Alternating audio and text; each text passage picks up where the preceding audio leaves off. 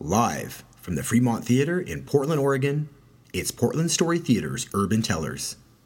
May the narrative be with you. Relationships. Those, if you allow them, can make you or break you. My relationship with my mother, well, it's complicated.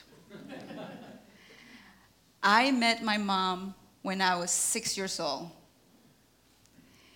That day, I felt strong and confident. I told my cousin, I don't have to do your homework anymore. My mom is here.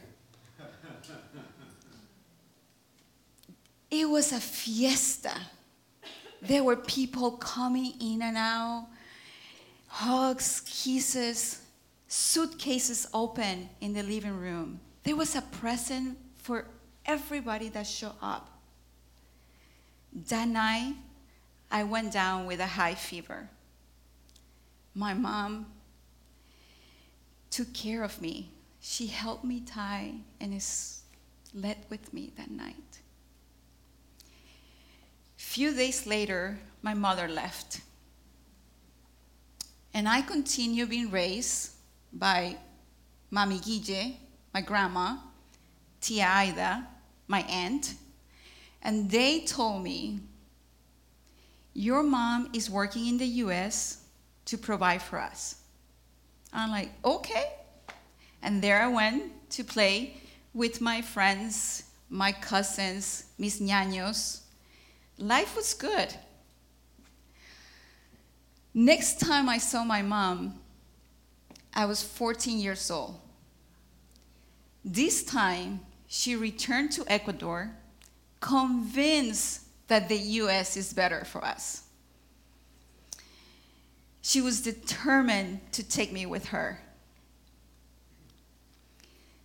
The moment my visa was issued, it felt like out-of-body experience. I was observing my mom talking to this person behind this window. My mom was showing all these documents and she was asking tons of questions. And I noticed this waiting room packed with dreams and hopes. And there I was, standing next to my mom, feeling powerless. I was losing everything that I knew. What was going to happen to Mami Guille, Tia Aida, my school, my friends, the boy that I like? And she did not ask me if I wanted to go. My transition to the U.S. wasn't easy. And I'm sure I didn't make it easy for my mom. I was 14.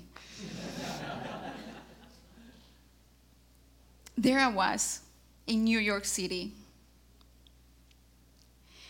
I went from a private school to a public school. From a class of 30 to a class of 300.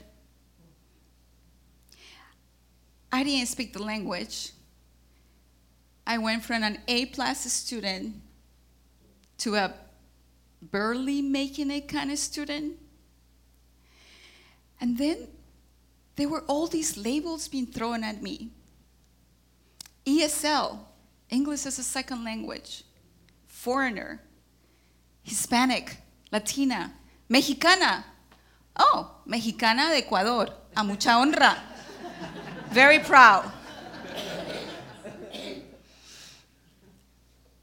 I felt like that stain in a white shirt that you always have to explain how it got there. I was standing out when I just wanted to disappear.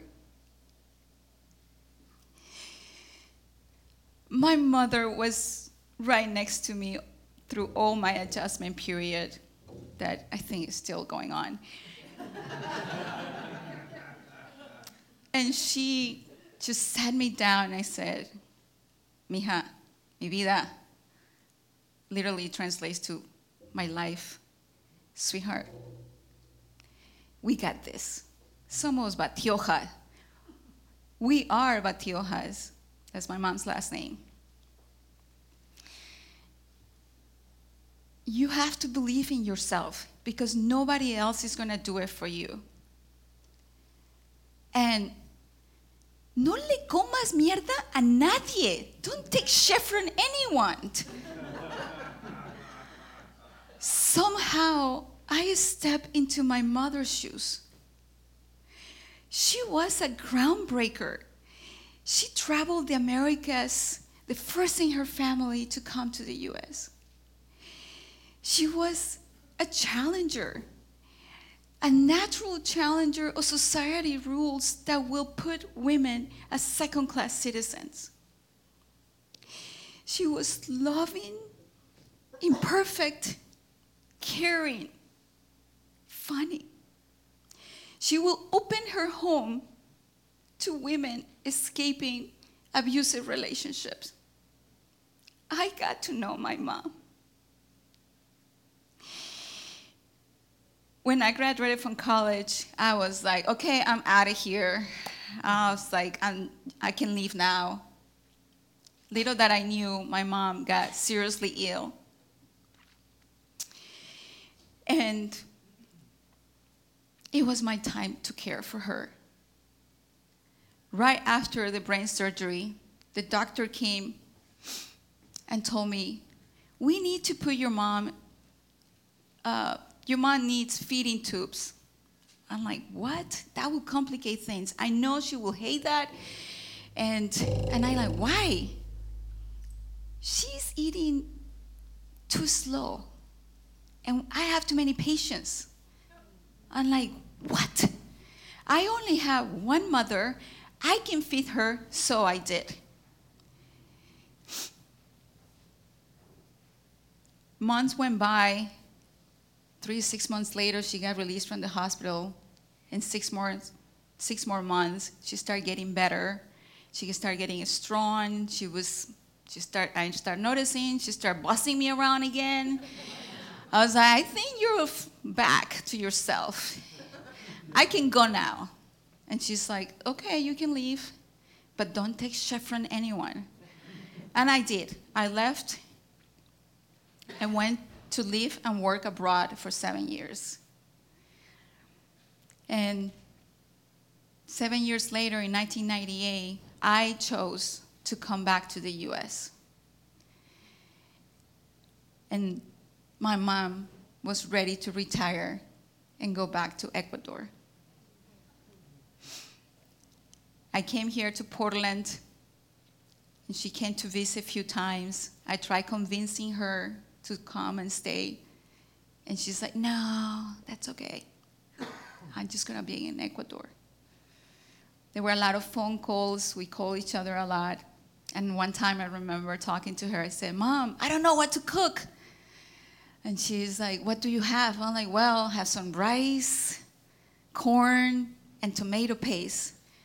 Well, you can make corn and tomato paste rice dish. I'm like, okay. Our relationship was great. We talked to each other a lot about different things. And then April 7, 2008, my flight was at 8 o'clock in the morning. I'm on my way to go visit my mom. And I got a 4 a.m. phone call. It was my cousin to tell me that my mom passed away. I felt so much pain. And I felt powerless.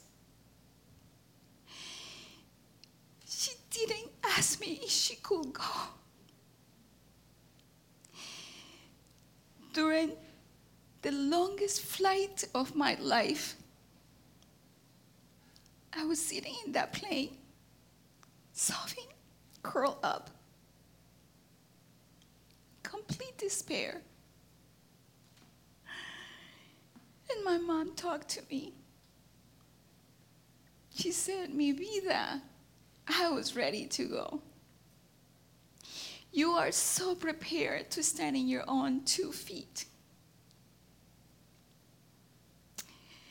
Y recuerda, no le comas mierda a nadie. Don't take shit from anyone." And today, I just do that. And I choose to stand out on my own terms.